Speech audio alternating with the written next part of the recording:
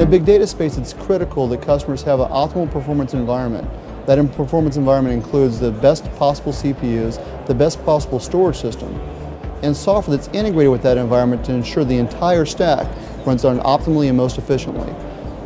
Intel with the Xeon processors enable us to be a high-performance, high-powerful environment, ideal for big data systems. If you look at it, the JVM is in a unique position to help leverage all this functionality that is being worked on in the cloud context. So with the constant growing systems that have more and more resources, suddenly we have introduced a virtualization layer.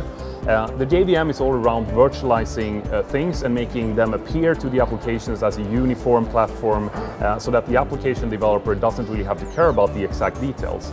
So the JVM is in a really good position to take advantage of this functionality and again simplify the work for the application developers and for the operations guys so that they can focus on what they do well, making sure that the systems are up and running, and the JVM and Java takes care of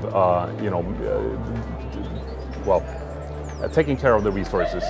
Intel has given us access to labs where we can test NoSQL Database on very large clusters.